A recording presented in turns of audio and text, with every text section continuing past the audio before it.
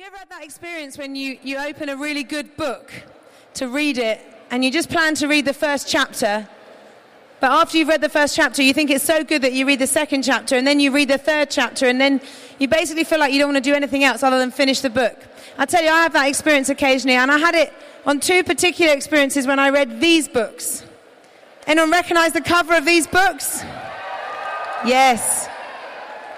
This book, The Shock of Your Life, the yellow book, and the red book, Aftershock, are two magnificent books for you to read. They will tell you the story, and it is a story, of a young person who dies and discovers what happens after you die, and then who returns from the dead and works out what that means for his life back on the earth. And they will answer loads of your questions. They will be useful to train you in understanding the truth from the scriptures, but they'll also be useful in helping you to have conversations with your friends. They are brilliant books to give to people who don't believe in Jesus, who don't know what they think about the afterlife. And the author of these books is none other than Adrian Holloway. So give it up for him tonight, please, as he comes to preach to us.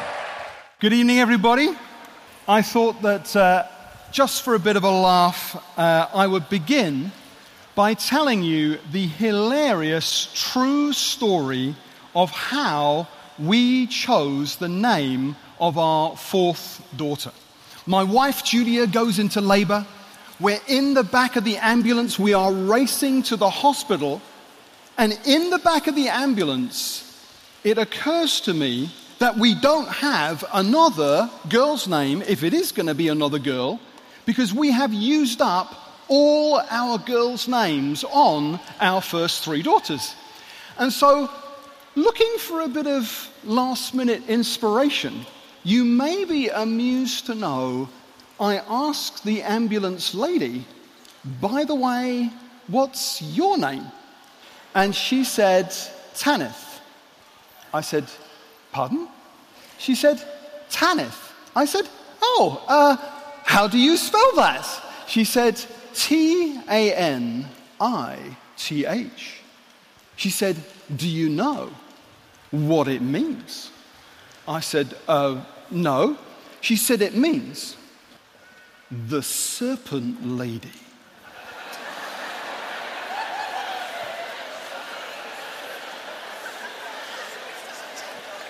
So, we called our baby girl Emma. And it was so wonderful to have Emma in our family, to have this new life. And when you became a Christian, the Bible says that you started a new life in Christ. And so just for a bit of fun at the start, I thought we would spin through 10 tip-top facts about who you are in Christ. So here's number one. Number one, you are a child of God. God is your Father, and He loves you. The Bible says that to all who received Him, to all who believed in His name, God gave the right to be called children of God, for that is what you are. And so if you ever doubt, does God really love me? Maybe that's all just talk. All you need to do is look at the cross, because there's the evidence. The evidence that God really, truly, factually does love you is that He gave up what was most precious to Him, His one and only Son, just to get you. That's how valuable you are. Number two, the Bible says that you now have eternal life. God so loved you that He gave His only Son so that you, if you believe in Him, won't perish, but instead you will have eternal life. Hey, you're going to heaven in Christ. But that's not all. We're not just simply looking forward to one day going to heaven in the future. No, in this life, Jesus said, the thief comes to steal, kill, and destroy. I have come that they may have life, and life to the full. Jesus has an abundant life in store for you in this life right now. Now, what's that abundant life based on? It's based on the fact that when you became a Christian, you became spiritually a new creation. The old has gone and the new has come. So something profound happened to you. Now you're in Christ. Anything you did wrong before you ever became a Christian, it's all dealt with. And you might say, yeah, but What about all those sins that I've committed since I became a Christian? Well, the good news is that on Judgment Day, when you stand before a holy God, there won't be any condemnation at all, because the Bible says there is therefore now no condemnation for those of you who are in Christ. This is just getting better and better. Number 6, the Bible says that now you have peace with God. So you've got peace behind you in your past. All your sins are forgiven. All these future sins are forgiven. In Christ, there's no condemnation. You've got peace on your left. You've got peace on your right. You've got peace with God. Your shoes, your flip-flops are peace. Your jeans are peace. Your shorts are peace. Your T-shirt is peace. You've got the peace of God wherever you go. And the Bible says now that nothing can ever separate you from the love of Christ. Nothing can crop up in the future that will sever or amputate you from the love of Christ. This is absolutely fantastic news. And not only are you in Christ, but the Bible says that Christ is in you. That the same Spirit that raised Jesus from the dead lives where? In the sky? No, in you. Woo-hoo-hoo, this is fantastic. Things are really looking very, very good, wouldn't you say? Oh, but Adrian, what about all those difficult things, all the tough things in life, all the difficult circumstances, the challenges, all the sad, hard things that happen? Okay, these are realities we have to face. But the Bible says that even in those tough times, God is at work, even in those difficult things for your good, that He's going to bring something positive out of it. Romans 8:28.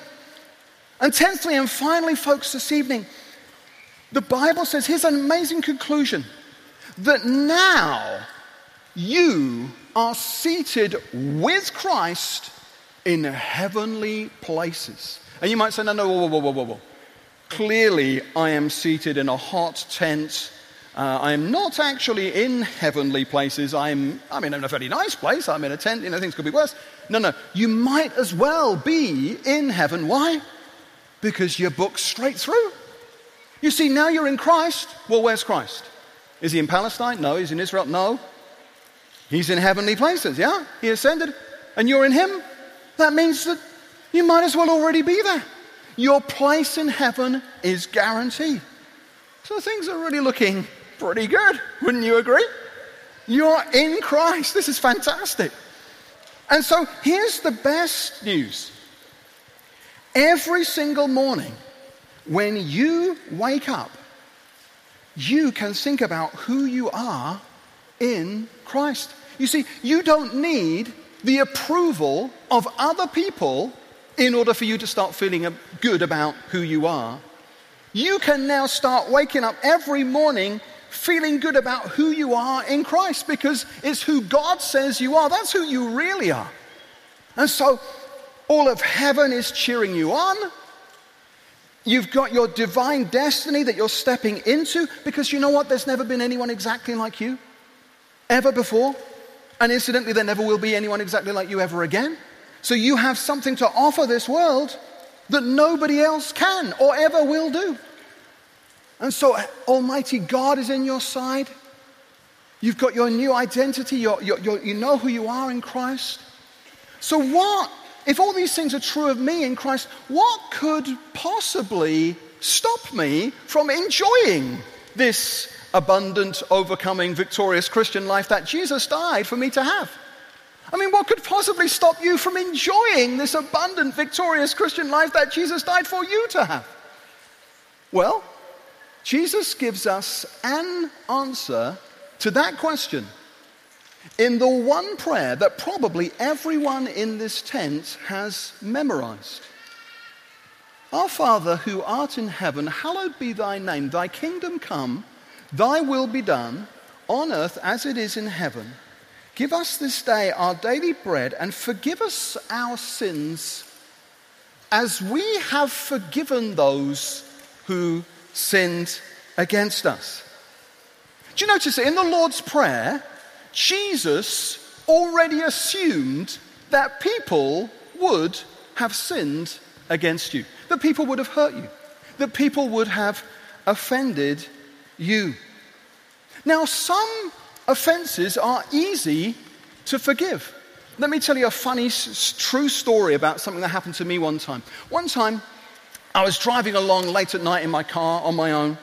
As I'm driving along, I see these flashing blue lights in my rearview mirror. I am being pulled over by the police. Now, I have to tell you that this has happened to me quite a number of times. And usually when I am pulled over by the police, I immediately feel guilty because I already know what I have done wrong. But on this occasion, I have to say, folks, that I couldn't actually think of anything that I had done wrong. So I was thinking, well, maybe the policeman's just bored, or maybe he's seen how well I'm driving, and he just wants to stop me and congratulate me for my driving. Or maybe, I know, he's seen my Christian car sticker.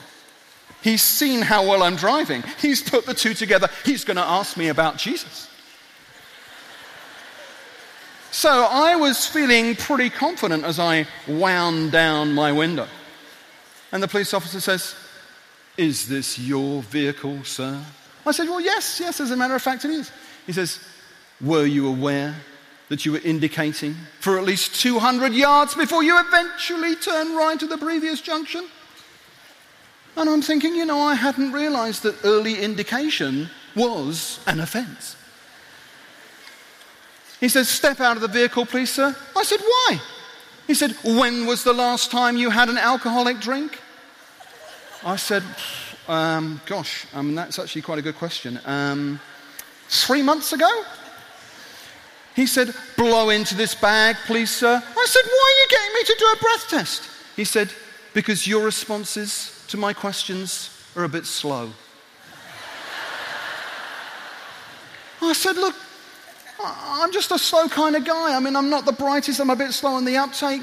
So anyway, I blow into the breathalyzer kit. I hand it to him, and I say to him, "It's negative, isn't it?" He said, "Yes, sir, it is negative. It must be broken." He said, "Have you been taking drugs, sir?" I said, "No." He said, "Cocaine, sir?" I said, "No." He said, "Ecstasy, sir?" I said, "No." And then eventually, he let me go with a stern warning about the perils of early indication before junctions. But although that was a bit annoying, it was a bit inconvenient, it wasn't really a big deal. Hey, what about all those times when it is a big deal? All the times when we're really offended and it's hard, it's not easy to forgive. And we boldly, confidently say to God, "Forgive us our trespasses as we have already forgiven everyone who has trespassed against us." Well, have you? Have you forgiven everyone who has hurt you? Have you forgiven everyone who's sinned? We just told God that we had forgiven everyone who has sinned against us. I have to confess to you that I have committed the sin of unforgiveness. In fact, I would be ashamed if you knew how long I struggled with the sin of unforgiveness. Who didn't I forgive? What did they do to me? Well, I have promised to not go around telling everybody about the wrong that I believed had been done to me, but suffice to say, I had never been hurt so deeply. And at the time, I thought that my unforgiveness was okay because I thought that what they had done to me was so bad, was so wrong. But here, in the Lord's Prayer, Jesus teaches me that I should forgive totally. Do you know, it was the hardest thing that I have ever been asked to do. And tonight, I'm going to ask you to do something which could be the hardest thing that you have ever been asked to do. I am going to ask you tonight to totally forgive the person who hurt you. I'm going to ask you to express that tonight by writing their name down, and then we will move this cross onto the carpet right in front of the stage. And you will have an opportunity as you write their name down, and nobody will ever see, no human being will ever see what you've written. Fold up the piece of paper, and every single one of you will have the chance to put it into the cross. And as you're doing that, and we have thousands of pencils and thousands of pieces of paper for you to do this, as you're doing that, there'll be others. And you'll be writing on your piece of paper, you'll write your own name. Why? Because you have forgiven others, but you have never forgiven yourself for something that you did wrong. Hey, it's hardly total forgiveness if you've not yet forgiven yourself. And so you'll do that tonight, and you'll feel so much better when you do. You'll forgive yourself. And still others, while they're writing, you'll just write 3 letters. G-O-D.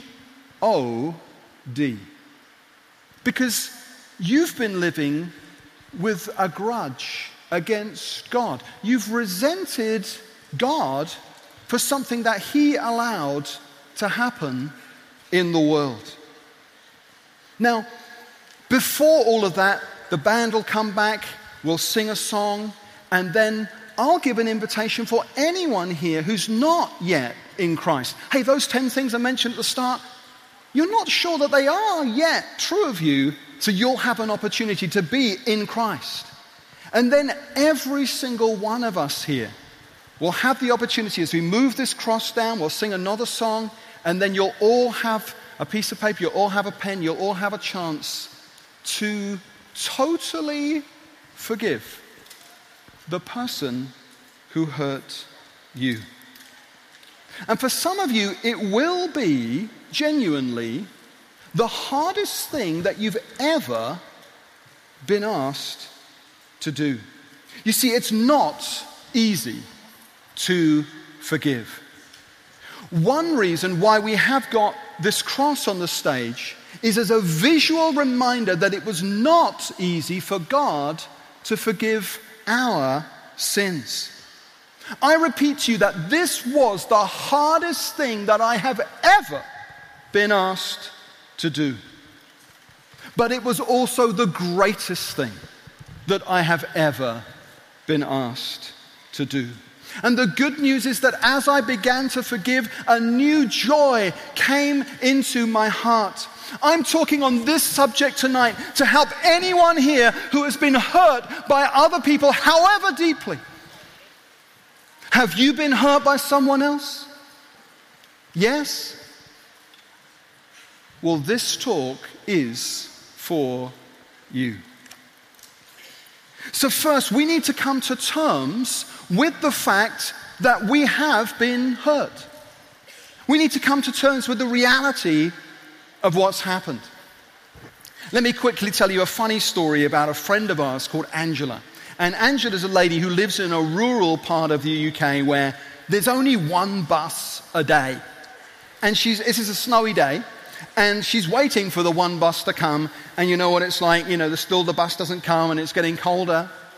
And there are these 2 other ladies also at the bus stop with Angela, 2 ladies she doesn't know, and still the bus doesn't come, and she starts to think, well, maybe the bus isn't coming at all. And just when she's about to give up and go home, this lady driver pulls up at the bus stop, she winds down the window, and she calls out to these 3 ladies, "Do you want a lift?" And Angela thinks, well, yeah, that's just what I need, actually. So Angela and these 2 other ladies, they get into the back seat of this lady's car. And so picture the scene. This lady driver's driving along, and she's got these 3 ladies on the back seat, Angela in the middle, and then these 2 ladies that she doesn't know either side of her. And Angela said, "Do you know what the funny thing was? there was absolutely no conversation. No one said anything. 5 minutes later, still driving on, total silence. No conversation at all. After 15 minutes, these 4 ladies in the car, still no one has spoken. And then the lady on Angela's right, she starts speaking to the driver, and it's obvious that these 2 ladies already know each other. And then the lady on Angela's left-hand side, she joins in the conversation, and it's obvious that she already knows both the driver and the lady on Angela's right. And then that's the moment when the dawning realization comes to Angela that what's really happened here is that this lady's been driving her car on a snowy day. She goes past the bus stop and she sees 2 of her friends. And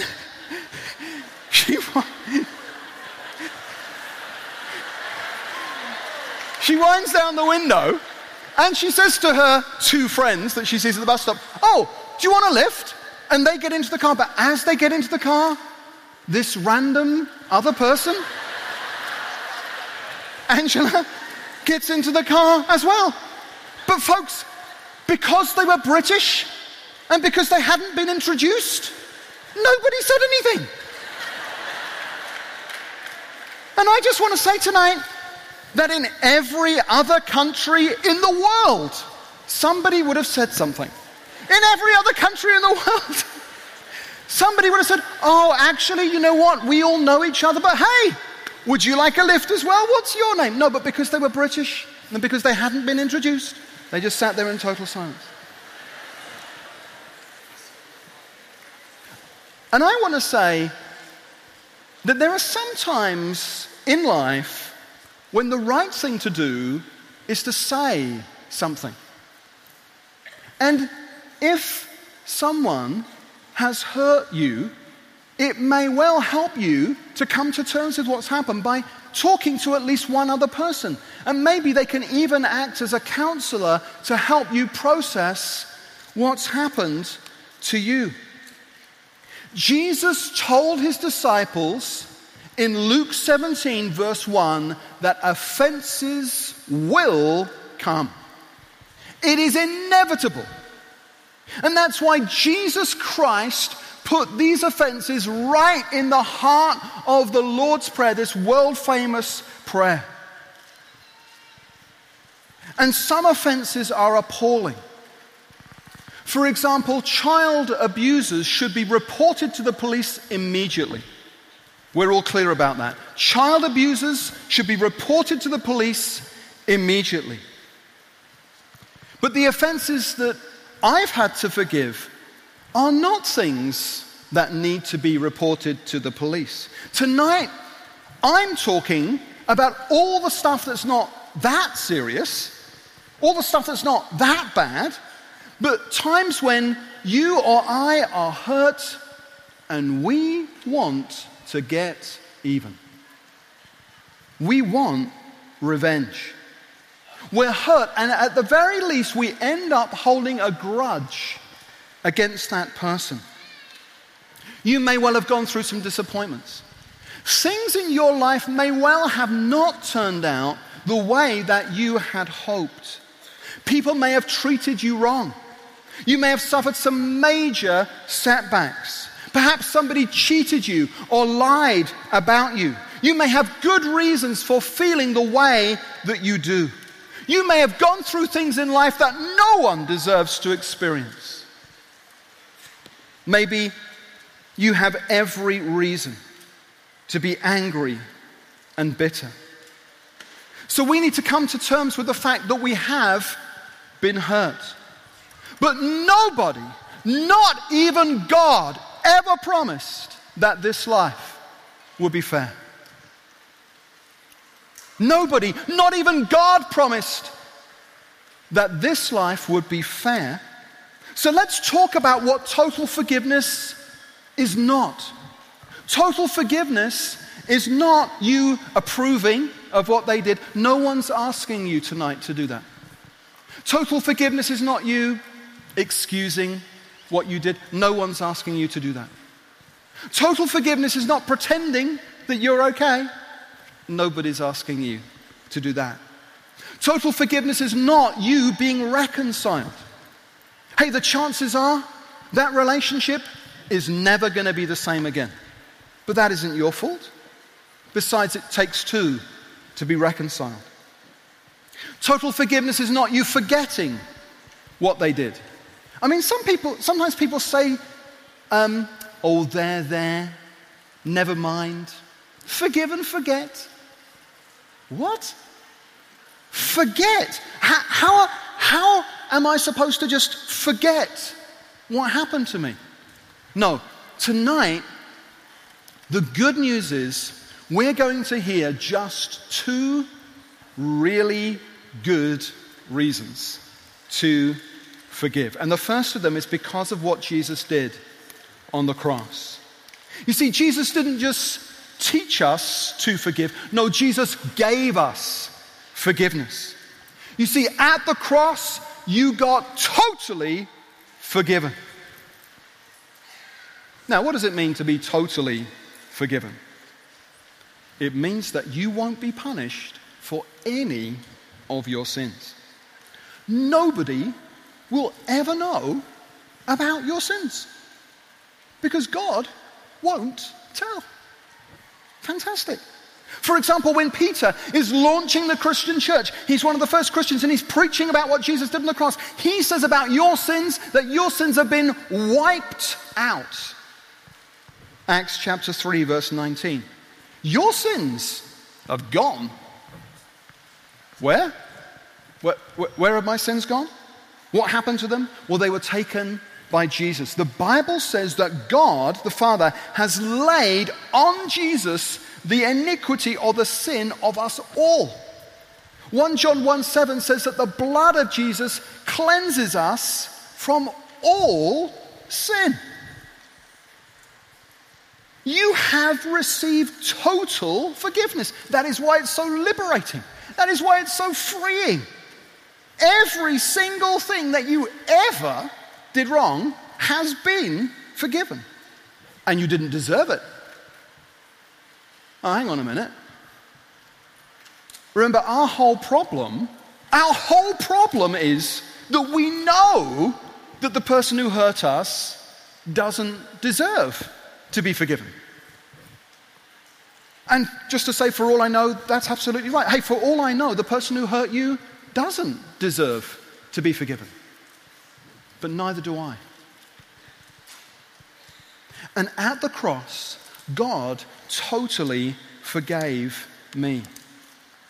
And Jesus' 12 disciples practiced forgiveness, and their forgiveness transformed the early world. Now, just think about this humorously with me for a second. Let's imagine now that you lived on the moon in 33 AD, and you look down on the Mediterranean world, and now you have to bet your life on either the message of 12 fishermen who teach and practice forgiveness and worship a crucified carpenter, their message of forgiveness taking over the entire Roman Empire within 300 years, or alternatively, you can bet on the might of the Roman Empire crushing the message of the 12 fishermen within a generation.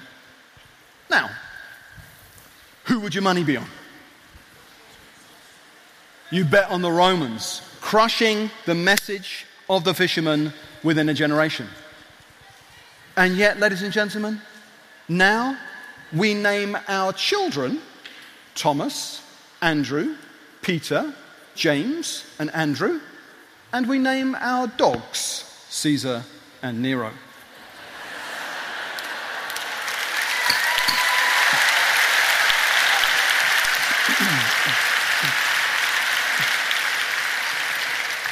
Okay, a second positive reason to forgive is because you will feel better if you forgive. You see, holding a grudge doesn't make you feel happy. You replaying what they did to you doesn't help you to feel better. It makes you feel worse. And it means that you are letting the person who hurt you have power over you. You see, you're captive as long as you're drinking in unforgiveness. And slowly, as you drink this drink, you become increasingly a bitter person. Have you ever tasted something bitter? Well, it's like we're carrying around this poison, this toxic waste of unforgiveness. And when we don't forgive, we're not hurting the other person. We're hurting ourselves. Unforgiveness is like you drinking poison, hoping that your enemy will die. Unforgiveness hurts you. So don't hold on to feelings of bitterness and resentment and let them poison your future. Forgive the people who did you wrong and forgive yourself for any mistakes you may have made. You will never be truly happy as long as you harbor unforgiveness in your heart. Yeah, but Adrian, listen, why did it happen to me? Answer, I don't know. But when we're hurt, we have a choice. We can hold on to the bitterness, hold on to the grudge, or we can choose to be free. Don't let bitterness into your system. For your emotional and spiritual health, you cannot afford to keep drinking this poison any longer. You can't do anything about your past, but you can do something about your future. Don't let this poison contaminate your life. Tonight, you're deciding, I refuse to drink the poison of unforgiveness any longer. Can you imagine yourself drinking from a crystal clear stream? You know, there was this tribe who lived in a mountainous region of Africa, and they had this beautiful, clear, crystal clear supply of drinking water that trickled down the mountain.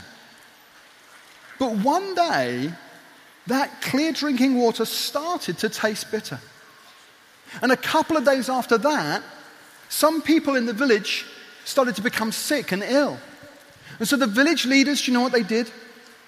They got together, and as one, they started to walk up the mountain, and they traced the stream all the way up to the top of the mountain to its source.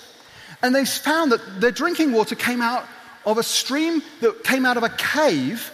And when they looked into the cave, inside the cave, some wild pigs had somehow got into the cave, but having got in, they couldn't climb out. And so the pigs had died in the cave, and now their bodies were starting to decompose.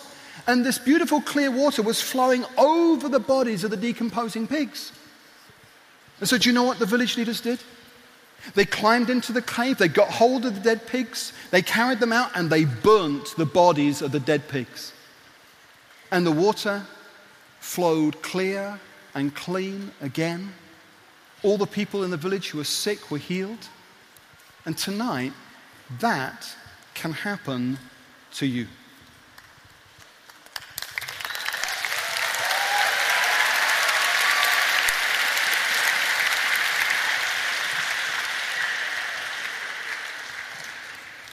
If you will begin to forgive the people who offended you, if you will get rid of all the hurts and pains, the bitterness will leave you, and you will feel like a crystal clear stream once again. And you can begin to experience the joy and the peace that God intended for you to have. Forgive the person who hurt you. Forgive the friend who betrayed you. Get rid of the poison. And when you do start to forgive tonight, here's the best bit. You will start to feel good. The bitterness is gone. You feel clean. You're like a pure stream, no longer polluted by feelings of unforgiveness. Okay, you say, I'm listening to your talk. One question. Let's say I do get rid of the poison. What happens, just by the way, what happens to the poison? Well, we know what happens to the poison. Because the night before he died, Jesus Christ was lying on the ground in the Garden of Gethsemane praying for you.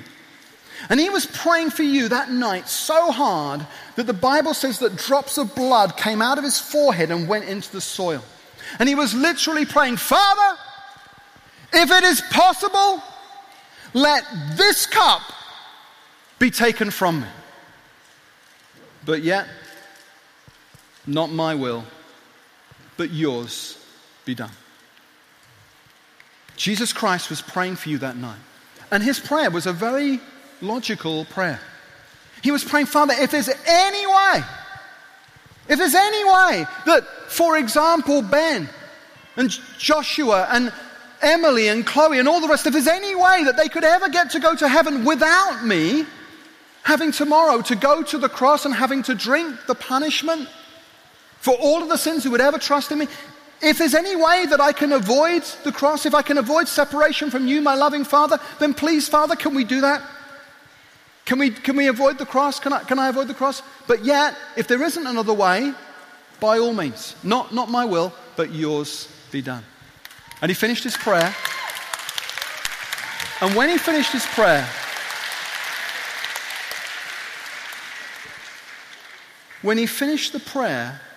folks, the heavens were silent because there was no other way. Now, why was there no other way?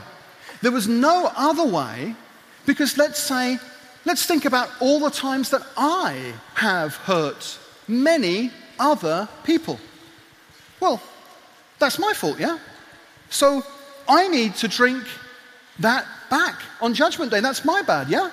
So I'm going to have to drink my cup. Any punishment for those sins is coming to me. So the only way that I could ever avoid having to drink the punishment for all of the sins that I've committed would be if somebody else drank the cup. I mean, they're still real sins. So if I'm not going to drink my cup, well, somebody's got to. That is exactly what Jesus was volunteering to do for you. And the second thing is that because heaven is a perfect place, because the Bible says about heaven that nothing impure will ever enter it.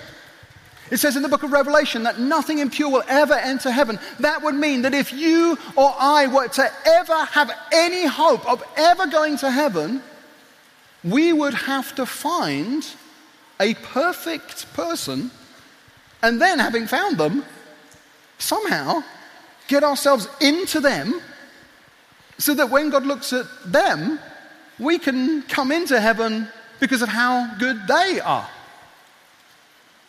Ladies and gentlemen, there is only one person who's ever lived who fits that criteria. He's the person who drank your cup on the cross.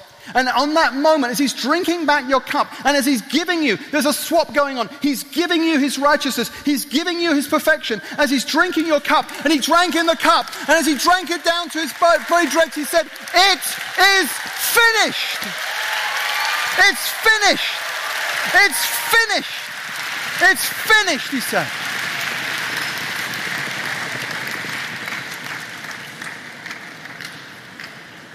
I'm here to tell you tonight that Jesus Christ drank your cup so that you don't have to. He died on the cross so that you don't have to. He drank your cup, he bore your shame. And so, in that sense, when we think about the worst moments of our lives, Jesus has been there. Have you been mocked? Jesus was mocked on the cross. Have you been shamed? Jesus was shamed on the cross. Have you been broken? Jesus was broken on the cross. It happened. Have you been rejected by your friends? Jesus was rejected by his friends. Are you hated for no good reason? Jesus was hated for no good reason. And when we cry out and we complain, "I can't take it anymore," we can think of Jesus being tortured and killed on the cross. And still he forgave. I mean, as they're literally killing him, Jesus prayed for the crucifixion team that were on that day. He said, "Oh, Father, forgive them." Now, I don't know where you're at with this. You may be listening along, thinking in your heart, and I wouldn't blame you for thinking this, "Adrian, this talk, it's all well and good. But Adrian, listen, you have absolutely no idea what they did to me. I can't forgive, you might be saying. It's too hard. They hurt me too badly. And I want to say, you are absolutely right. I have absolutely no idea what they did to you. But there is one thing that I do know, and it's this. If you feel like you have been left in life holding this ball and chain of unforgiveness, and you're staggering under the weight of it, if this is you, here's the one thing that I know about you. That at some point in the future, I don't know, maybe next week, maybe next month, maybe next year, maybe 10 years from now, I know that this thing is going to start feeling really heavy. And folks, that is why tonight Jesus is asking you to let it go. To let it go. And you can do that tonight. Jesus forgave the people who were killing him. You see, you're not forgiving for their sake. You're forgiving for your sake. You're forgiving so that you won't have to carry this thing all through the rest of your life. You're deciding tonight, I'm not going to allow this person to hurt me any longer. I'm not going to continue through life.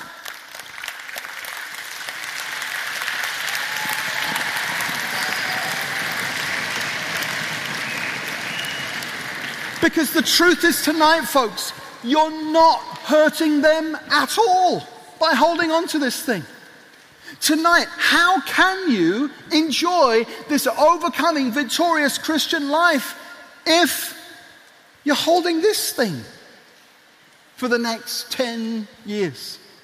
Tonight, Jesus is asking you to let it go. And here's something else that's important for us to understand. Live a life of forgiveness. Don't go around trying to pay people back. Don't go around trying to get revenge. God sees every wrong that's been done to you. God sees every person who has ever hurt you. And God is keeping the record. And God says, vengeance is mine. I will repay. So don't elbow in on God's territory. If the person who hurt you should be punished in this life, God will do it. God will take care of what needs to be taken care of if you don't step in and try and do it for him. Maybe you've suffered a setback. Things didn't work out the way that you'd hoped. Don't go around trying to figure out something that you can't change. You can't unscramble eggs. Maybe somebody rejected you. Well, you can hold your head up high knowing God accepts you. Ultimately, I had to make an important decision. Which do I prefer? The peace or the bitterness? And having lived on both sides of this, I can tell you that the bitterness isn't worth it. The peace is better. Forgiveness doesn't mean that you agree with them. Forgiveness doesn't mean that you think they're right. Forgiveness means freedom for you. Tonight, Jesus is asking you to let it go. Maybe the band could come and join me.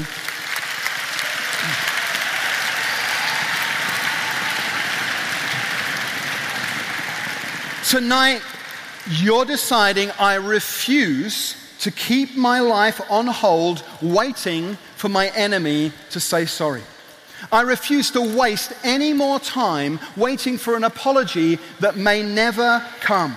Tonight, I'm deciding I'm going to get happy before I ever get an apology, besides which this apology might never come, so I'm going to do myself a favor and I'm going to let it go.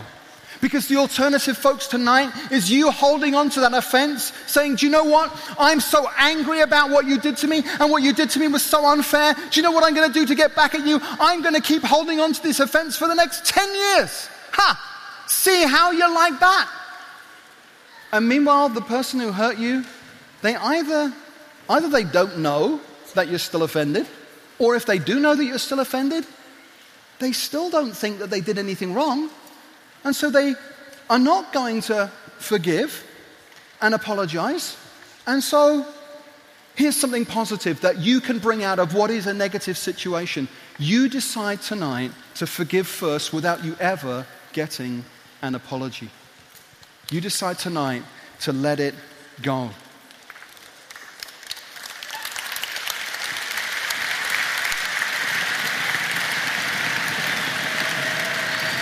Now remember,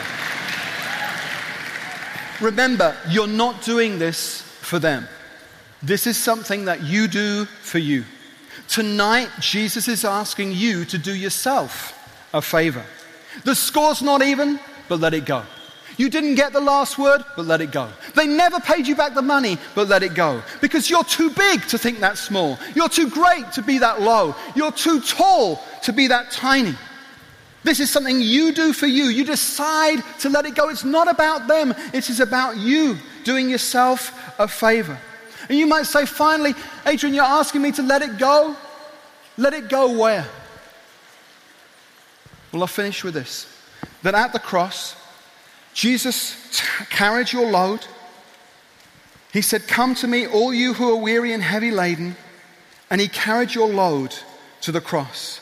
And there at the cross, Jesus was carrying millions of burdens, millions of offenses, billions of hurts, offensive remarks.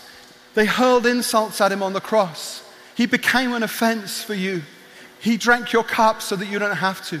He was offended. He was despised. He was rejected so that you could be included, so that you could be healed, so that you could be free, so that you could live the victorious Christian life that Jesus died for you to have. You can be free tonight. Don't you want that? You can have it tonight. We're going to sing a song in a second. Then I'm going to give an invitation for anyone who's not yet in Christ to become in Christ. And then after that, there'll be an opportunity for all of us here to take part in a mass act of forgiveness. I'll move this cross down.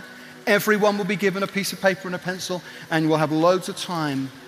You can forgive, and tonight you can do yourself a favor. You can be free if you want to be. Let's stand, shall we? Tonight it's your chance to let the past be past at last.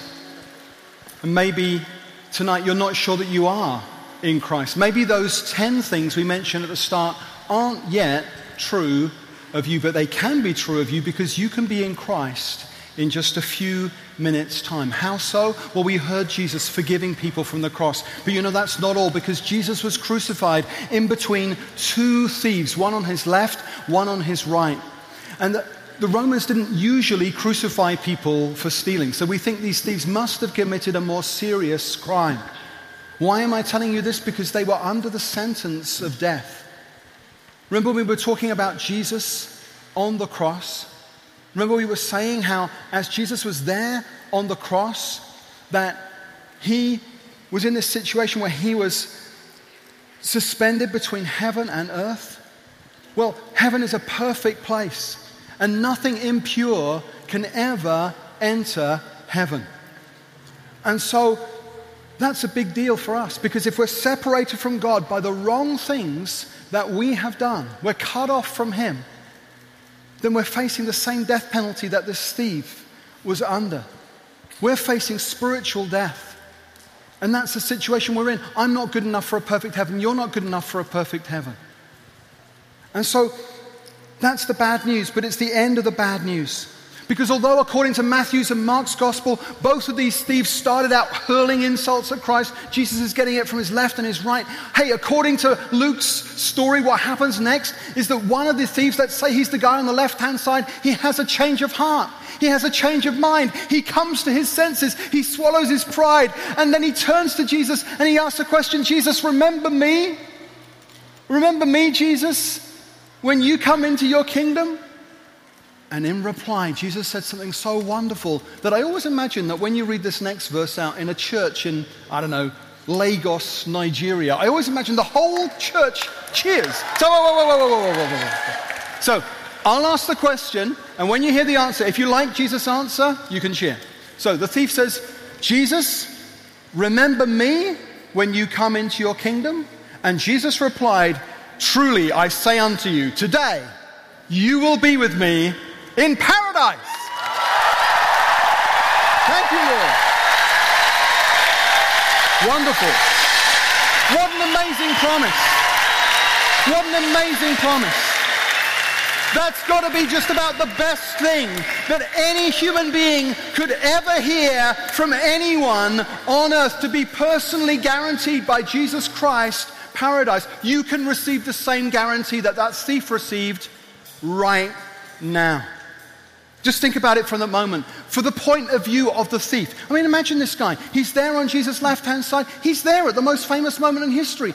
He actually watches Jesus of Nazareth die. He was there alive. And then about, we don't know, maybe 15 minutes later, the soldiers came along and broke his legs and his mate's legs. And so then they died. So 1 second after the thief dies, he wakes up in paradise. Well, with Jesus. I mean,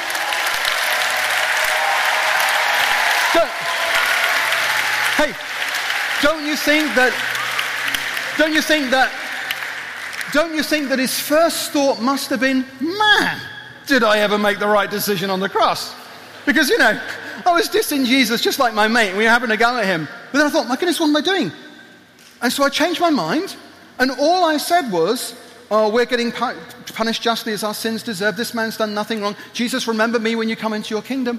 And now look where I am. Fantastic. But you know what? As he looked around in paradise, one thing he would have noticed, his mate wasn't there. Because Jesus only ever said to one of these two thieves, today you'll be with me in paradise. Jesus never said it to both thieves. And what do we learn from that? We learn that you can be yards away from Jesus Christ. You can be just a few feet away from Jesus Christ and never make it to heaven. You can be standing in this tent tonight. In a second, we'll pray a prayer of response. And then I'll invite those who want to make that prayer their prayer to raise their hand and to come to the front. And loads of people may be coming forward. Loads of hands may be up all around you. But instead of coming forward, you stay right where you are and you miss out.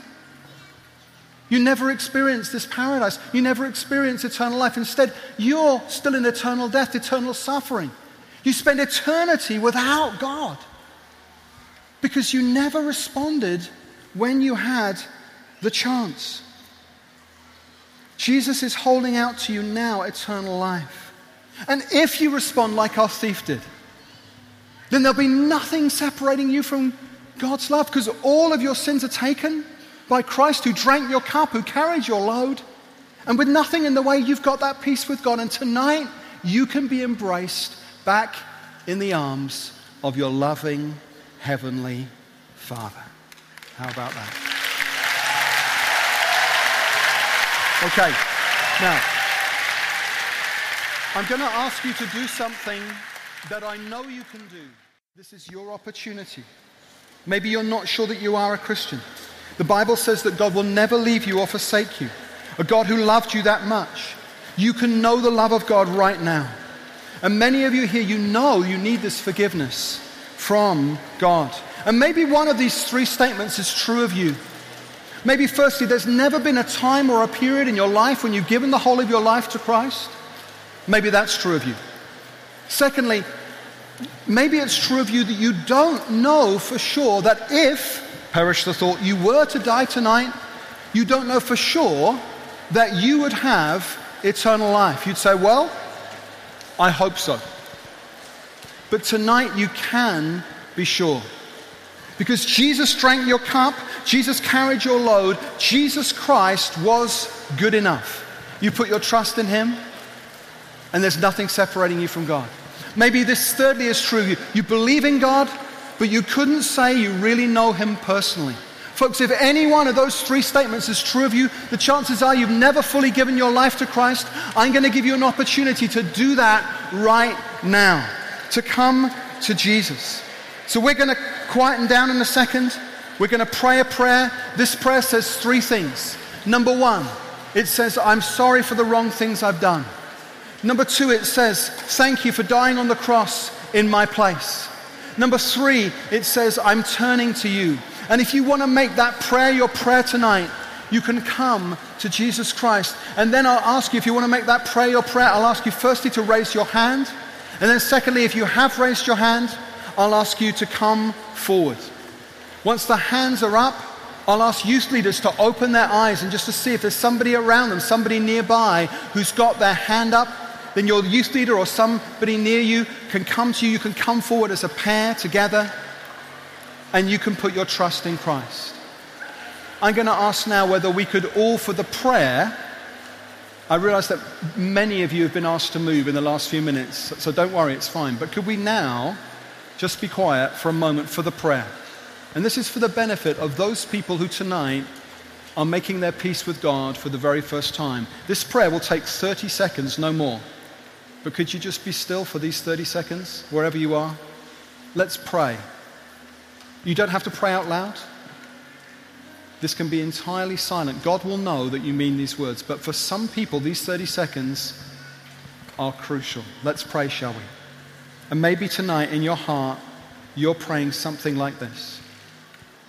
Dear Lord God, I have sinned, and I have fallen short of your glory. And I am sorry for my selfishness. I'm sorry for my sins. I'm sorry for the wrong things that I have done. But thank you so much tonight for sending your son, Jesus, to die on the cross in my place as my substitute instead of me. And now I am turning to you. If you want to make that prayer your prayer, just put your hand up right now. Put your hand up nice and high. If you want to hand in your past and receive his future. You want to hand in your death and receive his resurrection. You want to hand in your sin and receive his forgiveness. You want the mercy and tender forgiveness of God. You want to know this God who loved you so much that he gave his only son. If you've never become a Christian, raise your hand right now. You want to swap with Jesus right now. You want his righteousness. You want this man who drank your cup, who carried your load. You want the righteousness. You want to be in Christ. Just raise your hand right now. Now, if you've prayed that prayer, the first part of saying yes to Christ tonight is to put your hand up. The second part is to come forward and make a stand here in front of the cross for Jesus Christ.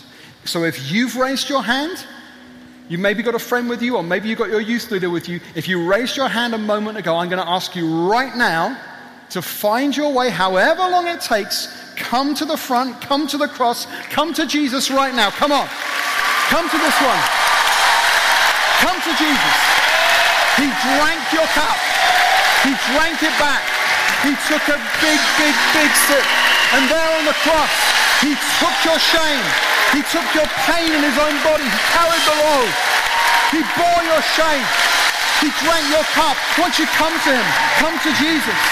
Jesus Christ, who carried your load. He bore the weight of your sin.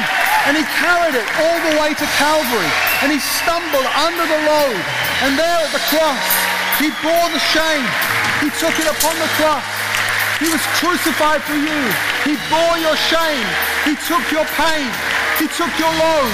He took all the offenses of everybody who would ever believe. You can put your trust in him tonight. And if you come to him tonight, you can be changed. You can be cleansed. Come to Jesus. Come and put your trust in him. And if you come tonight, those 10 things will be true of you. You'll know God as your Father. You'll be a child of God. Secondly, you'll have eternal life. Thirdly, you'll have abundant life. Fourthly, you'll be a new creation. If anyone is in Christ, he's a new creation. You'll be a new creation. Fifthly, there's no condemnation for you if you're in Christ. Sixthly, you'll have peace with God. All your sins are washed away. Seventhly, nothing will ever separate you from the love of Christ. Eighthly, you won't just be in Christ, but Jesus Christ will be in you. The same Spirit that raised Jesus from the dead will live in you tonight. And if tough things happen, Jesus Christ will stand with you, and God will bring something good out of that situation. And tonight you can be seated with Christ in heavenly places. Come on, come to Him. Trust in Him. Come to Jesus. He drank your cup. Come to Him. It's already dealt with. Jesus Christ died for you. You can know the love of God right now. Wonderful. Okay. Awesome. Well, I think you guys have done so well.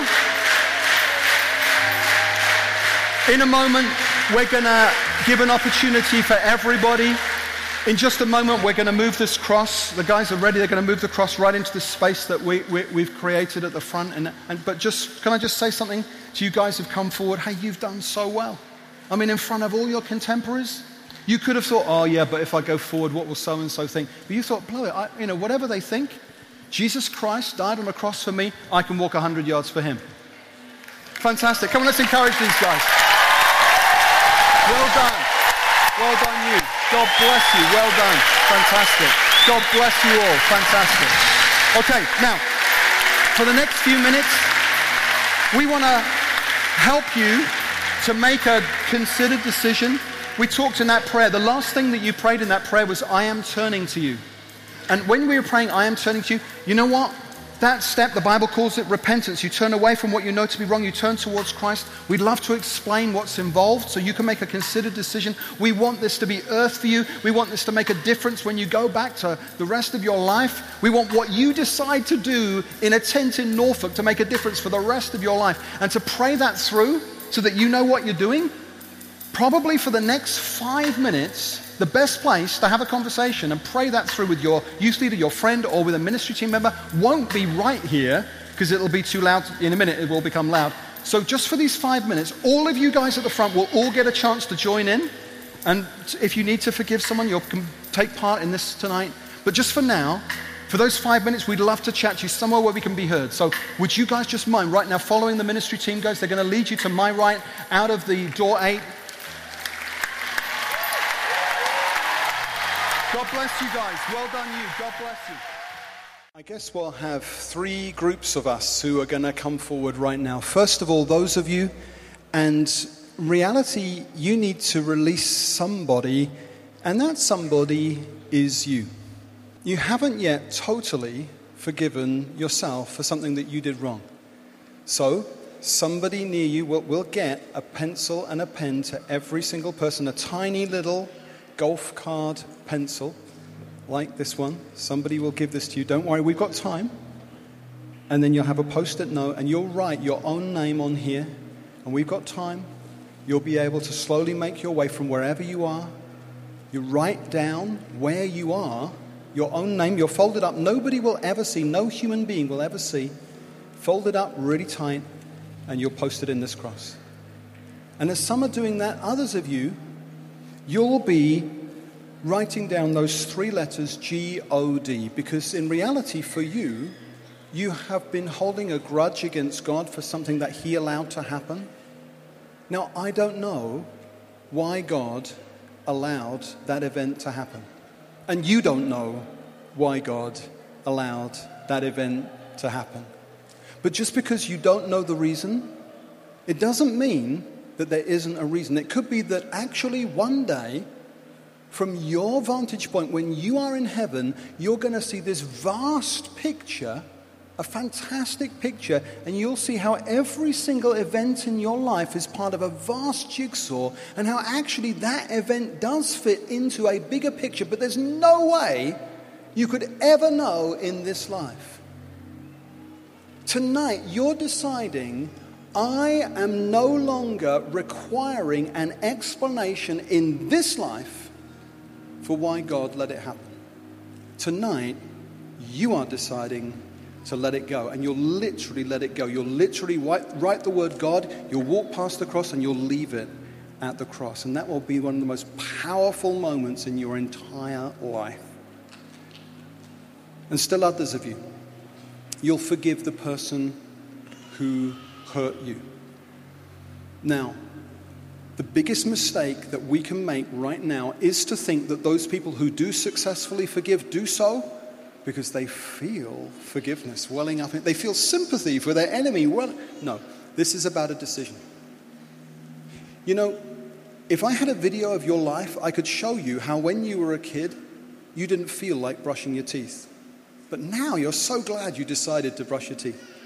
If I had a video of your life, I could show you the best day of your whole life, and I could show you on video how you didn't feel like getting out of bed that morning, but now you're so glad you did. Folks, tonight, as we forgive our enemy, the person who hurt us, we're not waiting for feelings. This is not about feelings, this is about a decision. Jesus Christ died on a cross for me. I am passing on the forgiveness that I received. Tonight, I'm doing myself a favor. I want to be free. There's no rush. You don't have to have a stampede.